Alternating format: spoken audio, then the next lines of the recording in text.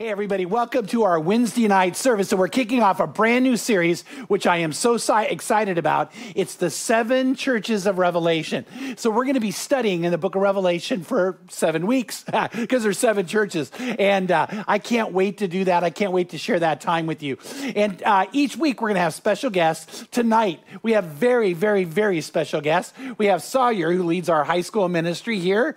And man, it is so good to have you here with us. I'm excited to be here. I love this topic, so this is going to be fun. Yeah, he's going to reveal something really dark in his life. And then we also have Shanisha here. Shanisha is one of my favorite people. My life changed for the better when Shanisha came to a life group I started, and we got to meet you and know you, and it was just so incredible. So welcome, Shanisha. Thank you, Pastor Chet. Yep, and I don't want to leave Tracy out. She is my right hand doing ministry together, which is really, really cool. But we're going to start tonight with worship. We're going to do it in a very, very special way. We have a brand new song from Sia Worship out called Thank You. And matter of fact, Tracy, you told me the song's kind of stuck in your head in a good way. Yeah, praise very God. catchy, yes. Yeah. You sing it for us? No, I won't. But anyway, it like grabs you, and I love the words. I love the melody. I love worshiping with it, and I really love the video they did.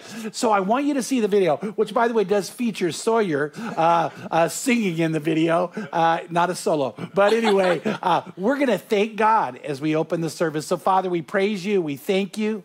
And we thank you so much that, Lord, you are always there for us. You're always with us. You never leave us alone, and you never leave us left out. In Jesus' name, we thank you for your love. In his name we pray. Amen.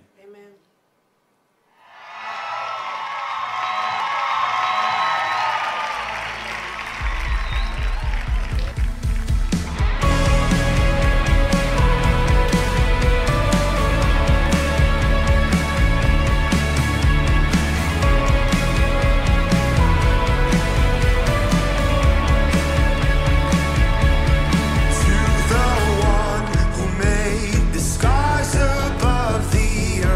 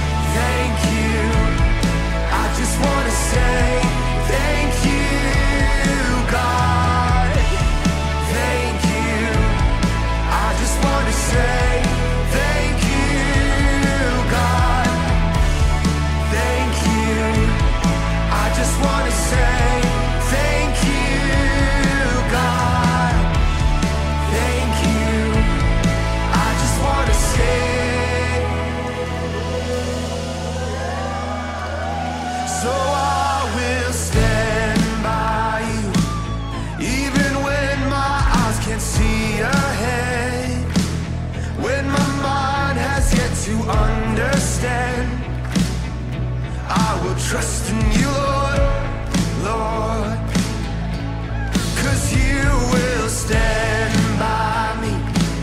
You are steadfast in your promises. You don't waver in your faithfulness. That's why I trust in you, Lord, Lord. So I will stand by you, even when my eyes can't see ahead, when my mind has yet to understand. I will trust in you, Lord, Lord, 'cause you will stand by me.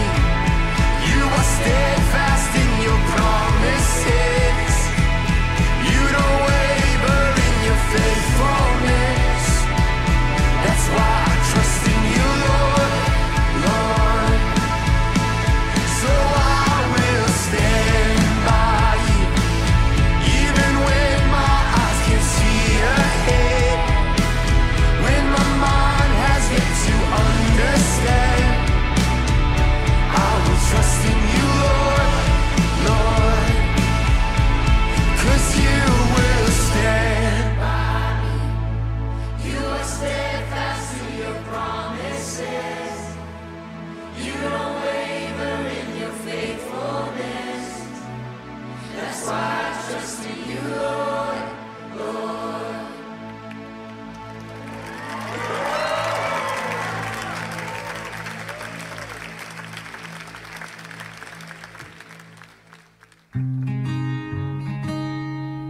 My name is Teresa Cervantes, and I've been coming to Crossroads for 11 years now. 11 years ago, when I first walked through the doors at Crossroads, even though I enjoyed all the hugs I received from the minute I got to the stairs to inside to my seat, I loved those hugs, but I wanted to be anonymous, so I would go up to my seat halfway up in the stadium seating, and I would just sit there, and I just didn't want to be noticed. If I did a prayer request or filled out my offering envelope, I put my name, but I would never put my phone number or my address because I didn't want anybody to know who I was. I had some hurt, and even though I knew I needed God in my life, I was letting that hurt keep me away. And so if people don't know you, they can't hurt you.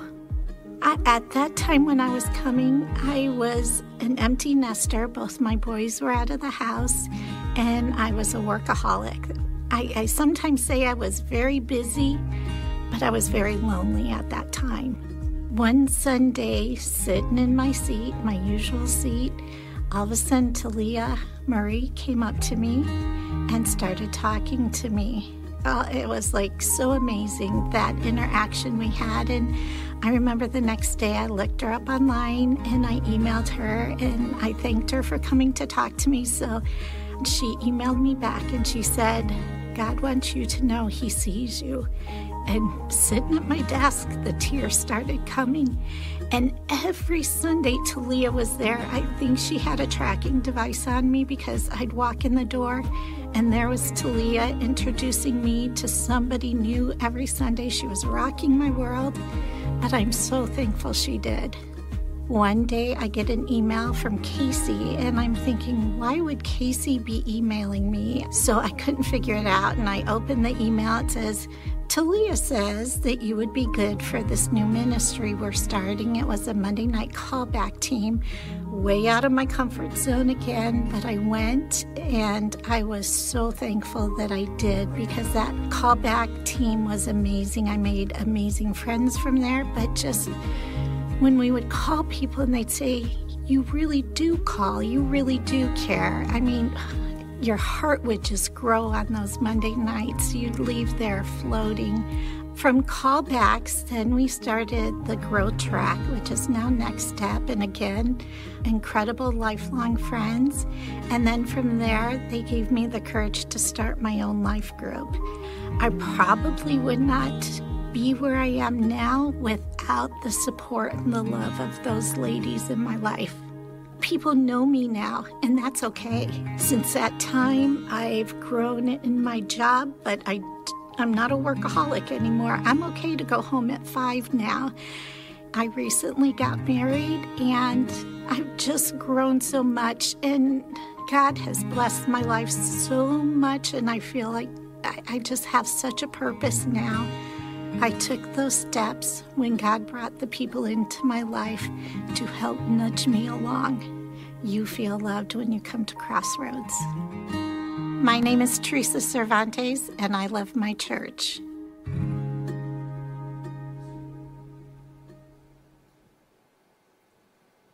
And I love that. I love Teresa. I love the fact that she found a higher calling and a more wonderful purpose for her life here at Crossroads because we were able to embrace her. One of our pastors, Talia, really helped make that happen.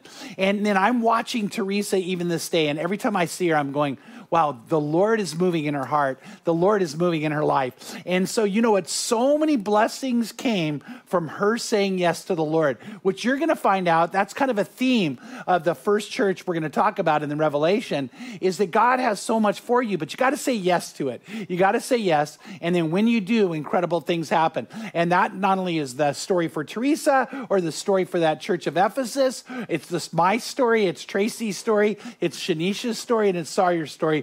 And you're going to get to hear a lot of that, and we want it to be your story. So right now, we're hoping you're going to say yes to giving. And I say this because I get so blessed by this. I am so blessed by so many of you that Wednesday night is your night to give. And so I want to tell you, that means a lot to us, that you're not just watching, you're actually worshiping, and you're involved, and you're invested. And I really believe the Lord sees your heart and knows the commitment you have. So right now, I want to say this. If you're ready to give to God, and this is your time, text GIVE to 77247. To me, that's 77247. Tracy said it's 77247. But or go to crossroadschurch.family and click there to do that. But I want to pray for our time of giving right now. Father, I thank you for each and every person who has their treasure with you, because I know where their treasure is, their heart is also. And I thank you for all who put you first in their giving. But I pray it's not just giving finances. It is giving finances, but it's giving our heart. It's giving our life. It's being people who say yes to you.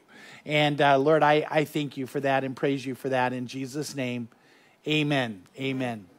Well, Tracy, you and I had this idea when we first began this series in the 7 churches of Revelation to have people on each week who would actually be someone who could tell you a life-changing experience like what we're studying, right? Yes. Yep.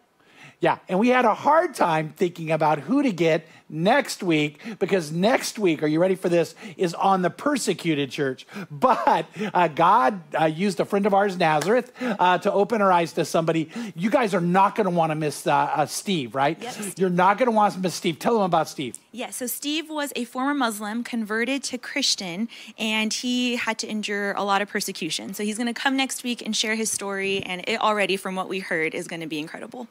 Yeah, and I'll tell you, the conversion experience was miraculous, yes. right? I mean, yes. it's not a lightweight. It's a very miraculous moment where Jesus just grabbed hold of him, and that's when he could not resist the Lord, and he's so glad he didn't. Yeah. But it almost cost him his life. So, and to him, it was worth it. Yeah. Oh, yeah, for sure. Yeah. So you do not want to miss next week. And Steve, even though I think tonight's going to be amazing too, it's not like we're going to have a low bar and a high bar. You guys are awesome to have too. As a matter of fact, I'm excited about this. Shanisha is on a leadership team planning a women's conference, and you came up with a groundbreaking idea. Okay, I'm not the only one. Tell them what we're going to do at the women's conference. Yeah, what we're going to try to do. Okay, I was like, wait, I don't want to put that out there.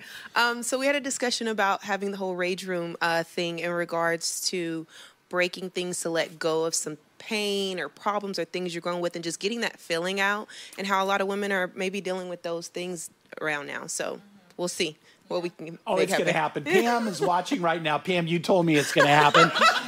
So it's a rage room, and it's a rage room. You go in and break things so you can kind of rage but let go of your rage, right? Yeah. So Tracy, who are you going to be thinking of when you're breaking things? Oh, I don't know yet. yet. Yeah. I'm going to treat her really good that week. Yeah. No, I'm so excited about that. But I'm even more excited that you're a part of really making this conference be great. So women can come together and really create relationships, right? Yeah, I'm really very, very honored to be a part of the group that's going over these things. So anytime Crossroads asks me to do anything, I'm ready to be there because I just get so excited about what the church does because I love my church. Yes. Amen. And I love my church. I love Crossroads. And whenever we say that, if you're brand new, we have awesome buildings, but it's not buildings. It's the people. I love Sawyer so much that God brought him here, and really love Shanisha and love, all those. We have a ton of people behind the scenes we love. But it's not just who puts on services. And by the way, I want you to know it doesn't matter where you are. We're hoping your church family, because geography doesn't define family, right? Right. And you have a bunch of family in Alabama, and it hasn't changed your love for your family by coming here. Not at all. Not at all. I still love them just the same. So, yeah. Yeah, and his mom really wants it back. Right. Yes, she does. She does. But you know what we want to do right now is we want to really dive into our study. But before we do, I want to pray for Steve, because we love Steve. And Steve, I know you're watching online right now, and I know that you applied for a job at Famous Footwear, and you're hoping that you're going to get that job. I'm going to pray that the Lord orchestrates it so you do. So let's lift that up right now before we dive into our study. Father, I praise you and thank you that Steve is a part of our church family. And I pray right now, oh God, that you're going to cause whoever does the interview to look at Steve and see the difference that's in him because of you, and feel a sense of peace, but also a sense of excitement to have Steve be someone that works with them. And so, Lord, we pray that we're going to hear a big yes coming from Steve's way. And Lord, I just pray that place is going to be a place of joy for him. In Jesus' name, amen, amen. Well, the book of Revelations is by far my favorite book in the Bible. And I love the Bible. I love the whole Bible. But the book of Revelations is one of my favorite. And what you need to know is in Revelation chapter 1, there's a special blessing pronounced to anybody who reads the words of this book and take heed to the prophecy that's within it.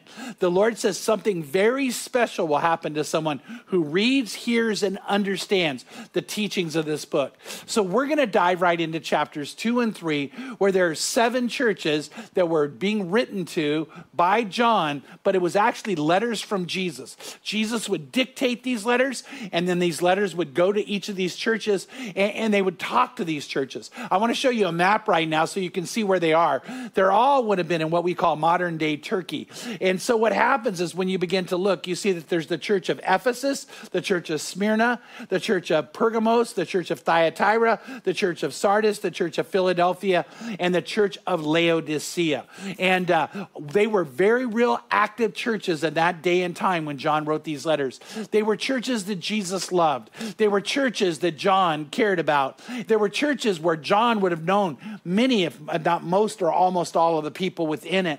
And so when John got the word from Jesus about each of these churches, I think there was a part of him, his heart began to break. Why? Because 5 of the churches were plagued with problems. They were plagued with problems, which, by the way, many churches today are plagued with the same problems, and many Christians individually are. So you may find yourself identifying with one of the problems that are being addressed by Jesus, and you're going to understand who Jesus is, what he's like, what he likes, what he doesn't like, but also the Lord always gives us a way to find victory over a problem that could plague us. And so that's a big part of what we're going to be studying as we go through these books. 2 of the churches had no problems that were theirs because of immorality or because of bad theology, but they were dealing with issues of being attacked from without. And so in that moment, Jesus is going to give very real hope, and he's going to tell them how to handle that when you're under attack by those kinds of things. So 5 had problems that were plaguing them because of their own decisions. 2 were having problems that they were plagued or are dealing with because of other people being on the attack with them. And I think today a lot of you have to feel like you're under attack. And so many of you, you're going to resonate with the message that Jesus gives here. And then what I want you to know is that Jesus does want you to discover, again, what he's like, what Jesus likes, because what is he like? And what does Jesus not like, because there are certain things he doesn't like. And what is it that Jesus tells us we can do to solve the problems that are plaguing us?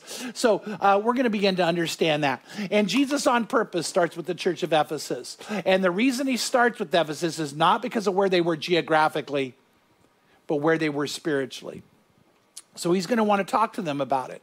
By the way, I don't know if you guys will think this is funny, but when I was in high school, my mom and dad took us to Tennessee, where I got to be with my dad's family, because they're all in Bristol, Tennessee. And so what happened is my Uncle Marvin said to me and my cousin, he goes, hey, you guys want to go to the movies? So we went to a drive-in movie to see a movie called Walking Tall. I'd watch that movie today, Walking Tall. But anyway, we're sitting there. We got our popcorn. My Uncle Marvin's super cool. And Marvin looks at both of us and says, hey, guys, look out there. So we look at the sea of cars that are out there in this drive-in. And Marvin said, can you tell which cars have married couples in it? And I was like, no. My cousins, no. And my Uncle Marvin goes, yeah, it's easy. It's the people sitting apart. And I'm like, oh, and we were dying laughing at that. But it really isn't funny when you think about it, because how sad if a marriage goes from having passion to being passionless. From being passionate to passionless. One of my favorite jokes is of an older couple that are driving down the road, and they look and they see a car coming towards them, and it's a 2-lane highway, and the car is almost swerving, like it's clearly almost out of control. It's going way too fast, and it's not being stable, and at any moment they could cross over and hit them. But just as it gets next to them, it veers and misses them. But as it goes by, the older couple can see that it's a high school couple, and the girl is almost sitting on the guy's lap as he's driving, and they're laughing. And as they go by, they almost kill him. And the woman, the older woman, looks at her husband and says, do you remember when we used to drive like that? And he said, yes, I do. And she said, why don't we drive like that anymore? And he looked at her and said, I never moved. Yeah, you know what I want to promise you? The one who will never move is Jesus.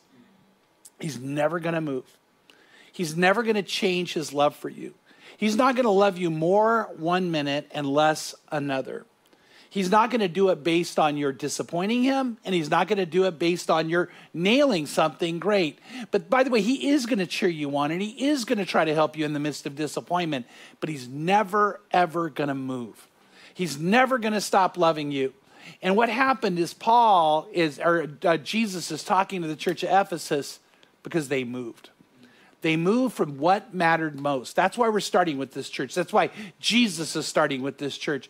They moved from what mattered most. What I want you to know about the church of Ephesus is that at one time they had it right. At one time they were so on fire. At one time they were so amazing and spurred revival in their area and in many, many other places. And it makes sense that that's true, because when you think of the pastors they had, their founding pastor was Paul the Apostle, and he loved the Ephesian church. Timothy followed Paul, and Timothy was amazing. As a matter of fact, when you read the letter of 1st and 2nd Timothy, he was at that time the pastor of the church of Ephesus. Then they got another pastor after Timothy. It was John the Apostle, who actually is going to be the one who's the author of the book of Revelation. And John was, his title was, he was the apostle that Jesus loved, which I think is pretty interesting, because I think that, kind of a side note, I don't know if you'll get this, I think Peter got bugged every time he read that. I think Peter probably thought, I'm the one he loved. Don't John, because John's the only one who said it. Peter didn't say it. John said it about himself. But we know that it was an incredible church with incredible people. Sorry, I know, because you teach the word too. It's intriguing when we teach out of Ephesians, there's not one problem being addressed. Not one. Yeah, I want you to catch that, because, by the way, the Corinthian letters, both of those was to a church that was messed up. Jude is writing to churches that are in trouble in their day. James is trying to point people back in a right direction. And you know what? Peter even has to address problems in the church. But when they go to talk to the church in Ephesus, there's nothing to say like that, because they were so solid, so true, so on fire, so good. And here's the thing. Why are they the first church? Jesus singles out that has a problem. Because I want to tell you what happens. It's called entropy.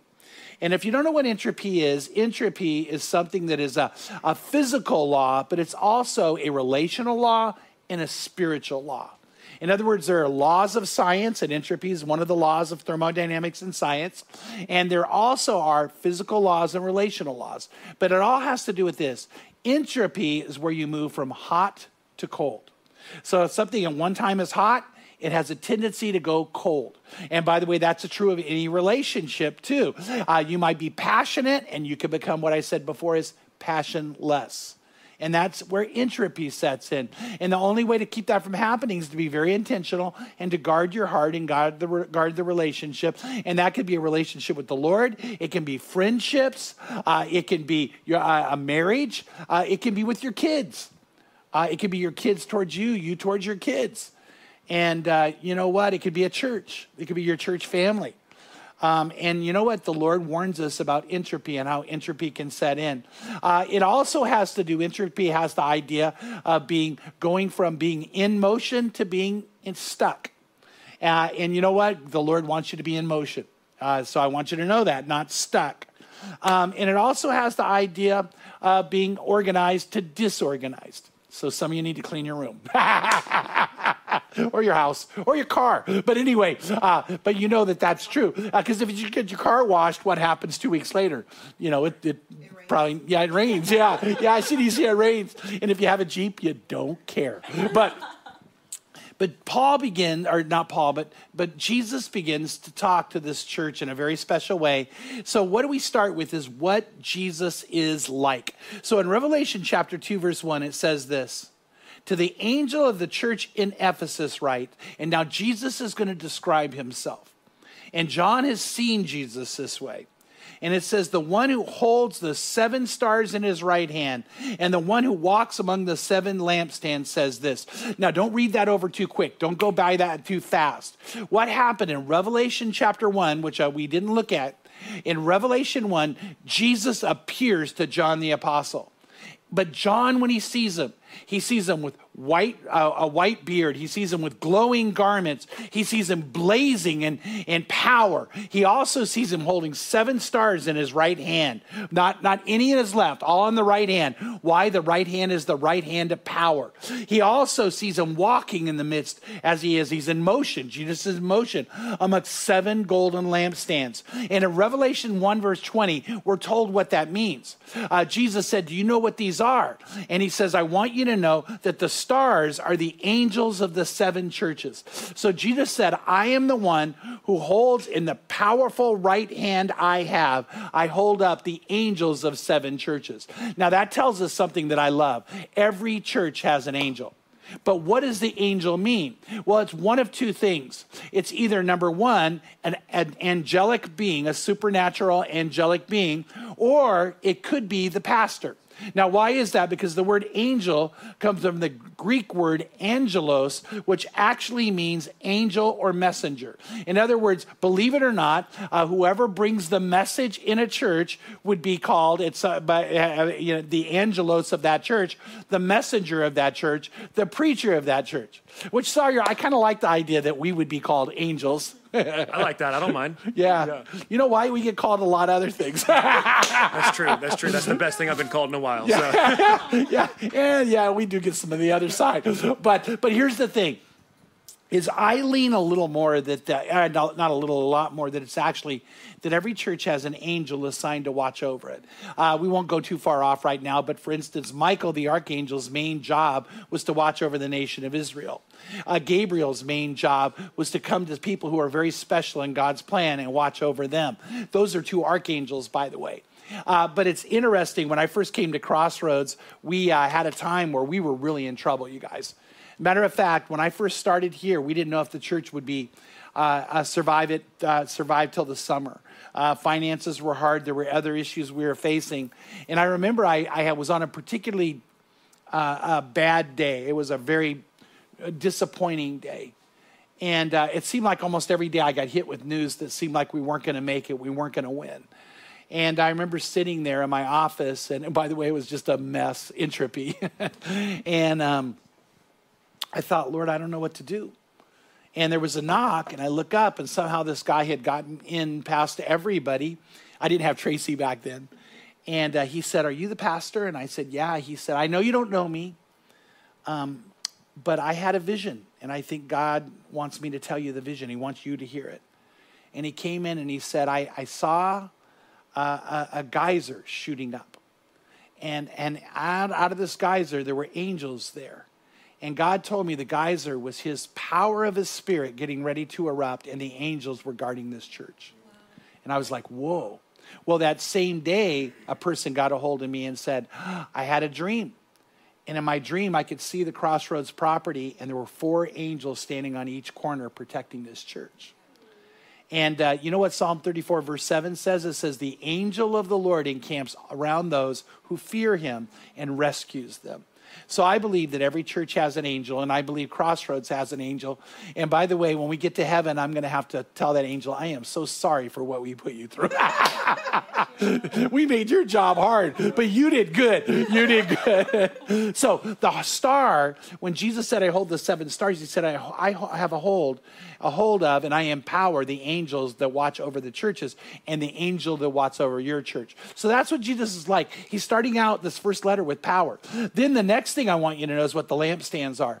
The lampstand are the churches. In other words, don't miss this. Every church is to be a lampstand that shines out into the world. And if you were in our Tabernacle series, you know what a lampstand looks like. It's like almost a candelabra kind of looking thing. And so, but what it is, it's the idea of shining forth and the light of God shining through us and emanating out into a dark world that needs hope. And Jesus wants us to be a lampstand that shines in a bright way, in a bold way, in a dazzling way. And in Matthew chapter 5, verse 14, it says this: "You," meaning individual Christians, and by the way, this would also include the church, "you are the light of the world. A city set on a hill cannot be hidden, nor does anyone light a lamp and put it under a basket, but on a lampstand, and it gives light to all who are in the house. Let your light shine before men in such a way that they may see your good works and glorify your fathers in heaven." And so, you know what the Lord said? Is that I want you to shine out. I want you to shine out. So he doesn't want us dimming ourselves. He don't want it to be a dimmer, that comes on, and anytime we're not shining forth. So day and night, we shine. In good times and in bad, we shine. We're always to make a difference in the world we're in. And how we shine out, Jesus said here in particular, is that they can see the good works we're doing. Now, we don't do the works to be seen, but when we do the works, they should be seen. Now, I don't want you to miss that. We don't do them to be seen. We do them to glorify the Lord, but we don't hide them. We don't put a basket over them. And so, you know what? I love the fact that here and around the world, we're shining out in a very special way. And I know that God is glorified by that. And again, we don't do it for our glory. We do it for his glory, but we don't hide it. You don't hide it. You don't hide it. Recently, one of our leaders came to our elders and said, "I believe God wants us to do something that we felt like was a faith step, if not a faith leap." And that is we were to give away half of our offering on one weekend. And I know some of you heard about that. And if you haven't, you can go back and watch last Sunday's video, I think it is. Is that right? Yeah, also, yes, you can watch it last Sunday. You're going to say something else. Yeah, I don't know if it's still going to show. It's in the beginning of this sermon. Okay, it's in the beginning of this sermon. But also, I think we even have a separate one on our YouTube channel. But the idea is this. I think we blessed 16 organizations with the money that came in. Why? Because our church was so generous. But this is so cool, is we didn't do it to be seen. We did it because the Lord called us to do it. But we didn't hide it either. As a matter of fact, we're glorifying the Lord. We got to do this together as a church. But I've got to talk to 2 people who aren't Christians, and they both were so amazed it happened. So amazed a group of Christians would do that. Because they thought a church would be all about itself. And we believe we're a church that's about Jesus and about what we can do to carry on the mission. And so we got to do that. We're coming up to something we do twice a year. And I'm so excited. One of my favorite seasons of the year is Christmas. I also love Easter. Christmas is by far my favorite. And in both those seasons, we do something that Tracy leads. When I hired Tracy, I said, "You got to make this dream a reality." And she did. And then Tracy, being Tracy, made it better than I thought it would be. And we call it Boldly Blessed. Tell everybody about Boldly Blessed. Yes, Boldly Blessed is when we ask everyone to give $1 more, and then we go after that Sunday, we go and we find a family or an individual in need and we bless them. Sometimes it's more than one, sometimes it's a lot. We've blessed 10 people at one time, but we'll bless them and then we announce what we did the following Sunday. And so we're going to start collecting the $1 more on December 5th, and then the first blessing we'll announce on December 12th. And Yeah. Yes, and you can nominate someone. So if you're watching and there's a family that you think of that can use some help right now, you can go to crossroadschurch.family and you can click on Boldly Blessed and nominate them. And we pray through all of the nominations and we just see where God leads us. Yeah, and so, by the way, so we're really days away from wanting to bless the family. And what we do is we bless them and then tell you, I want to reiterate that. This is a hard part of Tracy's job. She has basically 5 days to find out how much we're going to be able to do and to go out and make it be something that's life-changing for someone. And by the way, this is a prayer ministry she leads. They pray and ask God to open the door or close the door. It's amazing how many have closed, but then it opens something else pretty cool. Yeah. And so, and we've got a chance to do life-changing things for people. Shanisha, do you love it when we do that? I love it. I love it so much. Yeah, I do too. I get excited even giving the kids the extra dollar. I'm like, here's your extra $1. Yeah. And me too. And when my grandkids are visiting, it's like, you guys get to do this too. And then when they get to watch the video, they're like, they were a part of that. And what I think is so cool is that is something we can do together that very few, probably none of you could do every single week on your own. But we as a church family can do that. And there was one particular man, and he gave us permission to tell his story. But his child, a boy, I think was autistic, or is autistic, and had dental issues that were very severe, which meant also they needed a specialist to be able to help him because of his autism. And the father was desperate, and his son was in so much pain, but he couldn't afford it, and he certainly couldn't afford this specialist. And at a moment he was at his lowest low, Tracy called. I think you were the one who called. Yeah, and what happened? Yeah, we got to tell them that we were going to cover the expenses completely. They actually went that next week and got it taken care of, which was incredible for the little boy. Yeah, and he cried when he was telling about it. He said, I just didn't know there were people out there like that. What you may not know, though, is there's always a ripple effect. So a man in our church was so touched by that, he got a hold of this man, and he's found out that he had a lot of gifting to be able to do some things that he should be able to do in his own business. Mm-hmm. So a man in our church is now going to literally fund him and be a partner with him in his own business, so he actually is going to make even a better income. Mm-hmm. And that's just what happens when we're Christians. Mm-hmm. And you know what Jesus said? I want you to be a lampstand that shines out. I want you to shine out. And so, by the way, all of us are to do that. We're to do the works that we do to give glory to God. And then as a church family, we come together, which is a reason why you need to be an active part of a church family. You need to really be a part of it so we can do these kinds of things together. So what is Jesus like? He's powerful. In his right hand holds the angel of the church. And he walks in the midst of the lampstand. He's close. He's never far away. Remember who moves? If anybody moves, it's not Jesus. He's always in our midst. And then what does Jesus like? What Jesus likes. There's certain things you like and certain things you don't like. I like a place called Del Taco. Sawyer likes Taco Bell. Come on, baby. Yeah, okay, and you two are not there. Okay. Del Taco for me. Yeah, not taco. Come on. Taco Bell's way better, okay? Yeah, and we like Waffle House. Oh, yes. Play. Come on. Yeah. I know this is off topic, but by far the most significant bummer when I moved here was I did not realize that Waffle House wasn't here. And one day I Googled Waffle House near me and it said Las Vegas. And I was so upset. That's right. So I love Waffle House. Oh, that is so funny. And then I know this Sawyer got to get a group of our staff to go to a Waffle House when you were at a conference, and they all hated it. Steve loves it. Did Steve love it? Pastor Okay. Steve loves it so much that he and his wife went to North Carolina a couple weeks ago, and he said he went there twice while they were there because he loves it so much. So Steve loves it. Everyone else hated it. Yeah, so all of you know Waffle House. I do too. Shanisha too. And I love the hash browns. So what do they call them? Stacked, smashed? Smother covered. Smother covered, yeah. Yeah, but see, here's the thing. Like, some people love that, just love it. And then other people, you know, they are lukewarm Christians. But no, I'm kidding. We're praying for you. We're praying for you. I'm totally kidding. But what is it Jesus likes? What is Jesus like? Look what it is in Revelations 2:2 and 3. He said, I know your deeds. He's talking to the Ephesian church. But hopefully he would say this about you, and he would say it about me, and he'd say it about Crossroads. I know your deeds and your toil and perseverance, that you cannot tolerate evil men.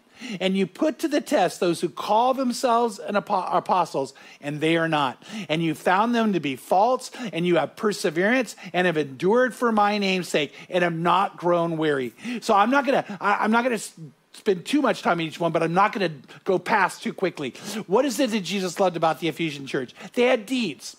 They had deeds. The Greek word for deeds is the Greek word ergon, and it actually means energy. It's where we get the word energy. And he's saying this: you have energy in serving me. You're energetic in carrying out the faith. You're energetic in your worship. You're energetic in your service. And so that's what I want you to think about, that we need to be, if we're going to be what Jesus likes, we need to be having energy in how we serve. We need to exert energy in serving.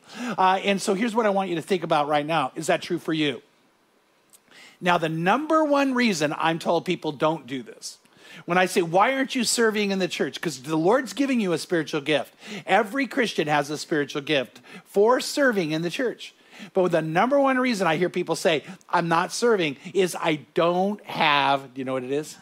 Time, yeah. Which, by the way, is not true, because the Lord gave you time. He gave you time. But here's what I also want you to know. You probably are not aware of an incredible psychological study done on what is called the scarcity mentality or the enhancement theory. So scarcity versus enhancement theory. What they found is this: when someone says, I don't have, probably the best thing they can do is add more time in and do something else. If I don't have time to serve, they found the best thing you could do is go serve. I don't have the time to volunteer. The best thing you could do is volunteer. But you're saying, wait. I just said I don't. I don't have the time. I'm too tired. I'm too burned out. I'm too overwhelmed. That's scarcity. Saying, I'm going to do it anyway, is enhancement. And they found overwhelmingly that when people actually say, no, I am going to add that into my life, they are happier, they're healthier, they're more excited, they have more passion. And by the way, that's what the Lord is saying to you. I made you to serve, so serve. Serve. You might say, well, I might have to quit something. Well, then quit something. But I would say before you quit something, just start serving. Just start serving. And you could do that online, by the way. You can even serve online with us by being a prayer team, by being an online host. We will help you discover your spiritual gift and begin to enact it in a special way. And, of course, you could do it on campus, too. People could serve in HSM, right? Come on, Tuesday night, 7 o'clock. We need the help. Yeah. You know, and Shanisha's serving more than one place, I think, right now. Oh, yeah, I'm a greeter. Do Kids at Night on Wednesdays. Singles ministry. Yeah, the women's event. The women's event. Yeah, rage rooms. Yeah. I just like being here. Yeah. But it makes your life better. Yes, Yeah. it does. So here's the thing. The Lord said, I love that. I love it when my people have energy in serving and they exert that energy in serving. Then he said, I know your toil. He said to the Ephesians, I know your toil. And that's the Greek word kopon, which actually means to labor to the point of exhaustion. And Tracy knows that because she works for me. And I work her till she, no, not really. All enhancement over here. Oh, yeah, all enhancement, yeah. But you know what? There's some times that we're around here, we're just dead tired, right? Yeah. But I'll tell you what, those are my favorite seasons too. They really are. And you know what? I feel like the biggest blessings come in those seasons. And by the way, they probably should be seasons, not times that you don't do that. But he wants us to be that way. Then the Lord said, here's something else. He said, I know your perseverance. I know your perseverance. You persevere. You don't give up. That also has the idea of steadfastness. You're a stay in there kind of person. And Jesus said, I love that about you. Jesus likes it when we persevere through hard times and through challenging moments in our life. Then he said this, and you cannot tolerate evil men. You cannot tolerate evil men. The literal word there in the Greek is to take up or carry. He said, you're not going to carry on with evil people. You're not going to stay in their company. By the way, Christians do hopefully love everybody, but we don't hang with everybody. You know why? Because we know something's true. 1 Corinthians 15:33, do not be deceived. Now, why is he saying that? Because so many people are deceived. Do not be deceived. Bad company corrupts good morals. Become sober-minded as you ought, and stop sinning, for some have no knowledge of God. And I speak this to your shame. See, the Lord doesn't like it when we tolerate evil people. He loves it and really likes it when we cannot tolerate evil people. So we need to know we can love people, but we might have to set a boundary. And there's a great study on boundaries where you're not in their presence very often, if at all. Why? Because the Lord doesn't want you to be. And he wants you to be able to stay away from that. By the way, the next thing the Lord says about him is you put to test those who call themselves an apostles and are not, and have found them to be false. Let me say this. I could probably go on and on and on.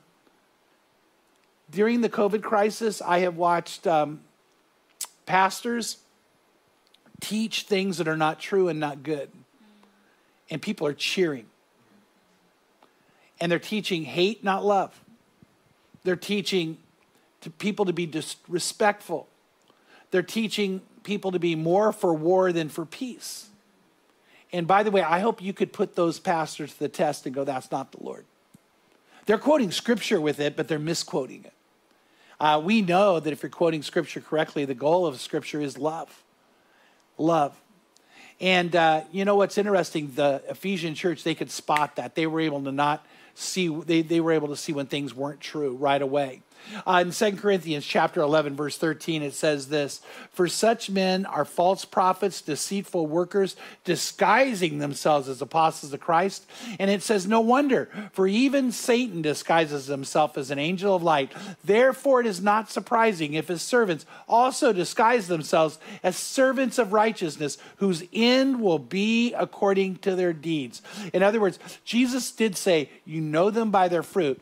And, hopefully the fruit of Crossroads, and it's a test we have to be asked if we'll pass, is are we more loving? Are we more kind? Are we more gentle? Do we practice goodness, righteousness, and truth? And you know what? Do we help people? And if someone even is our enemy, you know what we do? We love our enemy. And we do good to those who hate us. By the way, I would hope that's who we are. We do good to those who even have come against us.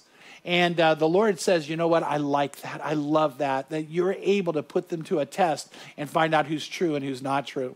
One of my heroes of the faith is Dr. Carol Todd. She's in heaven right now. Dr. Todd's from Corona, you guys. She was one of the first women doctors in all the United States. And then she went to India, where she established a medical school and a hospital, but it was all based on being missionary. And she won people to the Lord. One of Pam and mine's really, really good friends, Gita Swamidas, we just got an email about her. Gita was a doctor in that medical school and got to be under Dr. Carol's, the teaching that she established there. But when Dr. Carol retired, she came and lived right here in Corona on a house on Grand, by the way. I could point it out to you one time. And I got to be in her house more than once. But one day, 2 male Mormon missionaries knocked at her door. And so Dr. Carol, who's probably about this high, goes to the door and opens the door. And she's like, oh, a visitor, because she's an older lady. And she's like, come on in. And she gets them cookies and food. And she even offered them coffee. I think it's funny. And they didn't want it. She was fine with that. And she sat down. And here's the thing. She never had known very much or anything about Mormonism at that point. But she knew the Bible. She knew the Bible. And she sat there, and there was a guy who took care of her caregiver, neat guy, loved the Lord. He was studying to go in ministry and got around her as much as he could. He said, Dr. Carol took them apart. She's so nice and so kind, but they were not ready for this woman that knew the Word of God. And they started to teach false things, and she started calling them on it and taking them to Scripture. And he said at one point they were so shaken, but she was always kind, but they didn't know what to do with this lady who was destroying them in love. But she tested them and found their teaching to be false. And the Lord says, I want everybody to be that way. By the way, we're dedicating Wednesday nights to being more in-depth so you could do the same thing with anybody in any time. And why would we want that? So you could be safe spiritually. And so you could test and know what is true and what is false. Because you know God's word so well. And Jesus wants that to be true of you. And then he brings it up again. Jesus said, you have perseverance. And then he says, you've not grown weary. Enhancement theory. You've not grown weary. And then he said this. Get ready. and you hate the deeds of the Nicolaitans. You hate the deeds of the Nicolaitans. Now, that might be something you go, wait a minute. Why would Jesus be so excited about the fact that they hate the deeds of the Nicolaitans? And what does that even mean? Well, here's what it means. Nicolaitans comes from a Greek word, Nico, which means over, and Lations, which means laity. And the idea is there was a group of people that John the Apostle and by the way, Peter and Jude and others spoke out against it powerfully, saying stay away from them because they taught that they were people who had a special anointing from God to rule over other people. See, Nico means over, Lations means laity, laity means the people or the congregation of Jesus. And when someone comes in and says, no, I get to rule over you, then Jesus said, I'm glad you spot that and you hate that. You hate someone who does that. You hate their deeds. You hate the energy they put into that. And by the way, it's okay to have leaders who have a leadership gift, but you always spot a Christian leader because they're servants. They don't come to boss. They serve. They don't come to put you down so they can be lifted up. They come to lift you up so you can do more. And they don't come and take control of your life. So, we're not dictatorial. So I'm a leader at Crossroads, but I hope that nobody, Sawyer and Tracy included, would say that I'm mean or that I make it about me. You know what? And I don't believe any of our elders don't do that. Our pastors don't. You don't do that. And you know what is that's what Jesus said. I hate that. I hate that. So when you see somebody exalting themselves, you know what? I'd say pray for them, but don't follow them. Pray for them, but don't follow them. So what is Jesus like? That's one of the things he likes. Now, what is Jesus not like? It's the reason why he started here. It's the reason why this church is first. Entropy had set in. The passion was gone. And he said this in Revelation 2:4. You got all these things right, but this I have against you, that you have left your first love. First love. I want you to think about first love. That's the older couple has first love when nobody's moved and they're sitting next to each other in the car. And some of you might go, even an older couple? My grandmother and grandfather were so in love with each other. And one time we were at a restaurant together, and my grandmother, I really honestly, it's the part I wasn't real happy about, is she said to my son Rich, she goes, I want to see how many kids you're going to have. And so she pulled out a sewing needle and got a piece of thread and had him hold out his hand. And I guess if it spun in a circle, you would have a boy. And if it went sideways, you have a girl. And it's kind of witchcraft, but my grandmother's a Christian. It's not really witchcraft. But anyway, so she was doing that, and I'm like thinking, I don't want him doing this. And so like, oh, you're going to have 2 boys and a girl, Rich. And I said, okay, Granny. I said, hold it over your hand. And it held it over my grandmother's hand. And my grandmother and my grandfather had 1 child, my mom, 1 girl. And the first thing it did was a girl. And then it did a boy. And then it did another boy. And I'm looking at my grandmother, who's in her 70s. And I said, hey, Granny, so you think you're going to have 2 boys? And she goes, I don't know why not. And I looked at her, and she goes, Chuck, just because there's snow on the rooftop doesn't mean there's not fire in the oven. That's great. That's great. Oh my God. I love my grandmother. So here's the thing. My grandparents, all those years of marriage, they never lost their passion for each other. And I can tell you, Pam's watching right now, I am more in love with Pam today than I've ever been. We have first love right now. I won't get too into this, but kissing Pam is better now than it wasn't even the old days. And she was a good kisser then. I'm getting a text. No, not really. You know what? I love her more than ever. I love spending time with her. I love being with her. My favorite night of the week, honestly, is us getting to sit together. I love going on dates with her, and I owe you a few, Pam. But I can tell you, if someone says you can't have first love all your life, well, we do. We do. And I love Jesus today more than ever. And Jesus said to the Ephesian church, but you don't love me like that. You've left your first love for me. You don't have that passion you used to. That feeling when you first became a Christian, that being on fire and wanting to be with me and caring for me with all your heart, mind, and soul. He said, you don't have any of that. And you can catch what Jesus is saying. He goes, you have all the motion, but no emotion. You have all the motion, but no emotion. And Jesus wants us to have emotion too.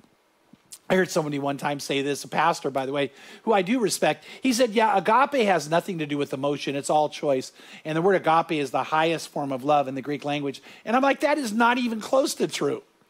That is so not true. So if anybody tells you that, let me be honest, it's totally a lie.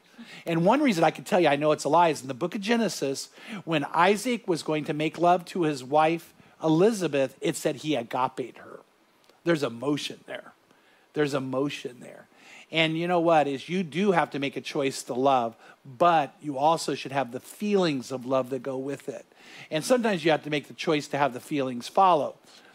But Jesus said you don't have first love, which is that feelings of love, that passion of love. When I was doing Next Gen ministry like Sawyer is, this girl was really, she was a problem child. And Sawyer would do this, I did this. I told the parents, get her to go to camp with me. And so, you know, we're going to bring a problem child to camp on purpose. And we got her up to camp. It was a week-long summer camp. And she rededicated her life to the Lord, and maybe a first-time decision, to be honest. She was so on fire and so excited and so just the power of the Holy Spirit upon her. So we got home. I couldn't wait for her mom to see her. Like, this is the answer to prayer, right? So she gets off the bus and she runs to her mom. I watch her hug her mom. I walk over and she's crying. She goes, Mom, I gave my life to Jesus. I gave my life to Jesus. I've never felt like this before. And her mom looked at her and said, honey, it'll fade. Aww. Yeah.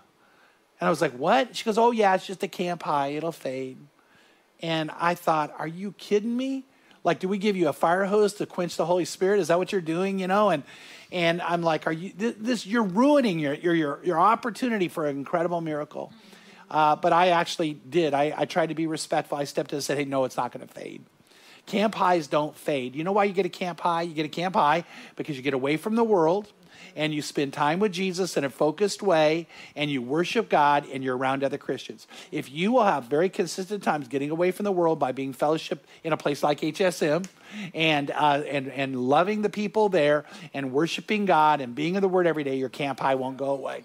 And I want to tell you something. This is not a lie. Tracy, you could bear this out. I am in love with Jesus, and I think I walk in with the camp high almost every day. Yeah, for sure. Yeah. Matter of fact, we had some horrible things happen here, and people are like, how could you be so up? I'm like, I don't know. I'm having a blast, which I had to be careful because they were hurting. But Matthew 22:37, the Lord said this, that the greatest commandment is you shall love the Lord your God with all your heart, with all your soul, with all your mind. This is the greatest and the foremost commandment. So you know what? The Lord wants us to have a first love for him, a love that we never let go of, a love that we hold on to. And I'll tell you might ask, okay, is it really true, Chuck, you have that first love after all these years? And I do, because I'll tell you why, because I've been forgiven so much. I have done horrible things in my life. I have messed up. Even after I became a Christian, I had made my worst season of sin. And then the Lord forgave me. And in Luke 7:47, it says, for this reason, Jesus said, I say to you, let her sins, which are many, have been forgiven. For she loved much, but he who is forgiven little loves little. And you know what? I think all of us who know we've been forgiven so much love the Lord more. Would you think that's true, you guys? Yeah, you know, and so that's, you know, and by the way, you don't have to earn it. I had one lady one time say to me, she goes, you don't deserve to be a pastor. I said, so true. Yeah. You don't have to argue. I won't argue that one. I don't deserve it. I don't deserve God's love, but I get it. And he never, ever, ever, ever stops. And so then the Lord said to this church that had fallen away so far, he said this in Revelation 2:5, he gives his solution. The solution to their problem of not having a first love.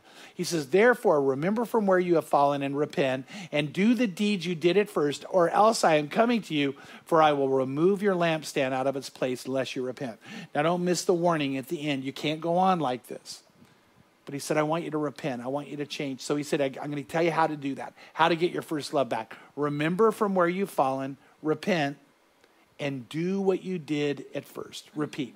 So, on purpose, we have Shanisha and Sawyer here because we want to talk about this.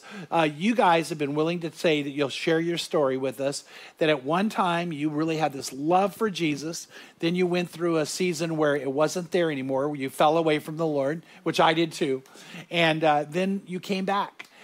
So, you know, Shanisha, tell us about your story, then Sawyer will have you go. So my story is that, as you stated, I was on fire for God, really involved in my church in the past. I wasn't at Crossroads yet. But then I started dealing with some problems in my marriage and realized that we were going to be dealing with the separation and possibly divorce. I was really praying about it, like really seeking God to make things work. And then it didn't.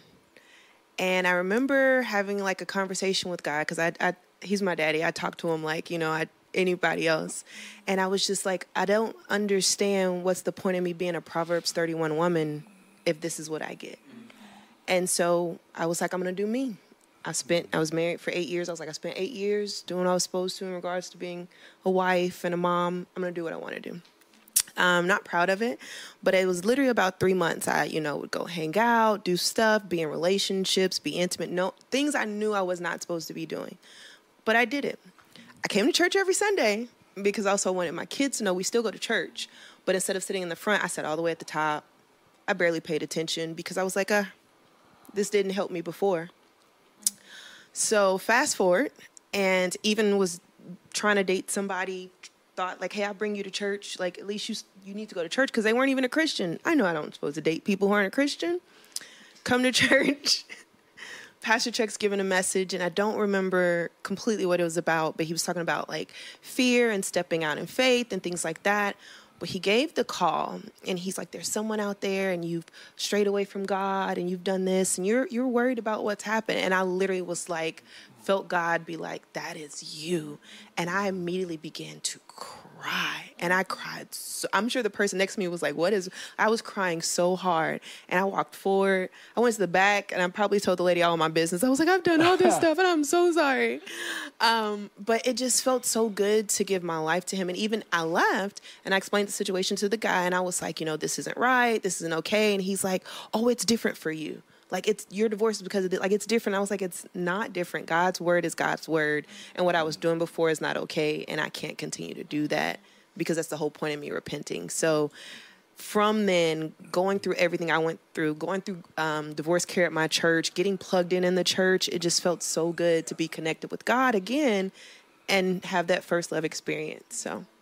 Yeah, and you beam with that right now. Thank you. That's one of the reasons we love being, with you at any time we can, because she shines out, huh? Oh, yeah. Shine the light of Jesus strong. Thank you. Yeah. Thank you. Yeah. And Sawyer, you in Alabama were raised in a very good Christian home. My parents did a great job raising me in the church. And honestly, a big part of the reason that I'm a pastor today and on fire for the Lord is because before I fell away from the Lord, I had tasted that goodness of being in a relationship with God. And it really was. I remember growing up, I wasn't the kid that was forced to go to church. I loved it. I loved my church, and I loved being a part of it. And we went to one church when I was really young, and then went to Church of the Highlands later on. But I would go to church retreats, and I remember worship was always my favorite part. And even as like a 5th, 6th grader, like crying during worship. And I'm like, my biggest problem is that I have a vocabulary test tomorrow, but like, I just love God so much. And I was really just like on fire for him. And at the time still wasn't great at the whole quiet time thing and stuff like that. I was still young in my faith, but I was learning those things, and I really genuinely loved God. Then when I went off to college, that changed a little bit. Still, once again, knew who God was and knew that he was so good in my life. But started to make decisions that I knew weren't right. And I think I tried to justify them by saying, you know what, I'm going to drink and I'm going to get drunk and I'm going to go to this party. But you know what, I'm not going to have sex at the end of the night, so it's okay. Or you know what, I had slipped further into an addiction that I'd been struggling with for a while with pornography. But I justified it because I was like, once again, it's virtual, it's not real sex. And you know what, I've been doing this for so long and God still loved me that I'm okay. And you know what, and rather than working hard and pursuing good grades, I'm just I know that I can pass my classes with a C, or even if it's not necessarily a D. And I would just kind of justify those things that I knew in my heart were wrong. But because I had faded away from the Lord and faded away from the church and stopped really pursuing him that way, I just kind of started to slip away and slip away and slip away. And if I'm being honest, my freshman year of college, my identity was really in the trash can. I didn't know who I was, why I was living, didn't know what I was supposed to do, and I didn't really care to find out. I just wanted to kind of pass the time by and really numb the pain. didn't have any meaningful relationships in my life. The addiction had gotten worse. The agony had gotten worse, and it was just a lot on my plate. And I remember I was scared to go back to church because it wasn't one of those things that I was scared of going and not knowing anyone. I was scared of going and knowing everyone because everyone at the church knew me, and I was roommates with the senior pastor's son. And so I didn't want to go because they knew the things that I'd been doing. But I remember one day I was like, I was in so much pain and agony. I missed the way that my life was when I was with Jesus. Even though it still wasn't perfect, I missed having him. And so I went back to church, and I think I expected to be judged and expected all this stuff. And I wasn't any of that stuff, but the thing that shocked me the most that I experienced that night was I experienced God. And I think it shocked me because I expected to go back and have to kind of work my way back up. But I realized I went, and I still remember to the day I was sitting in the seat in the back left corner of the room and literally just having this sobbing, crying moment of like, God is still here. Like, he's still here. He still loves me, and he never left. And it really was kind of that moment. And I remember just going back and back and back and recommitting my life, and it completely changed. Obviously, there was still a climb out of those sins and those habits that I had gotten into, but it was the turning point of my life. I rededicated my life to the Lord, and he was there for me and worked me out of those things. And it changed my life. It's the reason that I'm here today. And if I hadn't made that recommitment, I would have missed out on so much. You know, the obvious ones are, I wouldn't be a pastor at Crossroads Church in Corona, California. I wouldn't be married to Jordan McKenzie. I wouldn't know you guys. Like, I would have missed out on all of those things. And even more than that, I would have missed out on freedom from addiction. I would have missed out on eternal joy. I would have missed out on so many things that the Lord has given me, all because I had slipped away from the Lord. So I'm very thankful that when I came back, God wasn't, no, stay away. It was a welcome home, you know, kind of a thing. And it was really cool. So. Yeah, he didn't move. No. Yeah, he was right he there didn't for me. move for either of you. Yeah, like he was waiting for you to come back to be with him. And I love that you said, when I fell away from the Lord and hit my lowest low, I remember one night laying in bed, remembering what it was like when I was a Christian. Mm-hmm. And thinking, can I ever get that back again? That's what Jesus said. Remember from where you've fallen, and then repent. And then I repented, and then I did what I did at first. I made the commitment. I went forward, and and by the way, not that I've been perfect, but I've not fallen away since then. Mm-hmm. Not any major season of it, because I just hated so much what I went through, too. But both of you had that happen, and both of you said you experienced God's touch. Oh, yeah. Yeah, Shanisha, I think that's so cool. The Lord used me to call you to that. I love it. It was just crazy because I've been going to the church for a while, so I've heard you give the messages and everything, and it's like different because at the time it was like, well, I'm good, you know? But I didn't walk in that day because, you know, some people walk in and it's like, today's the day I didn't walk in that day. I still had the same mindset, like, I'm still doing me because I'm hurt. Yeah. Yeah. But the message and the call, and then when you stay, like, it was like me. It was just like, stop running. I'm here. And I think that's the part. It's like, God's grace is so good. It's like he still chases after me despite all the mess that I've done. Like, Lord, you saw me. Yeah. Like, and it's like, you're good. Come here. Yep. Yeah. Repent. Like, I love him. I love it. Yeah, I do too. Like, I love that. Gets me excited. Yeah. I know. Yeah. Let's go tell people. And you know what is? I know right now somewhere there's someone who's watching this, and it may be on a different day, even and different hour, but we know someone's watching. And Sawyer, I feel like God wants you to talk to them and call them to their moment, like all of us have had. Mm-hmm. I could talk for hours and hours, but I think what was biggest for me when I came back to the Lord, like I said, it surprised me that he was still there for me. But I think the biggest thing that really made me so grateful was that there wasn't an ounce of shame that came along with it.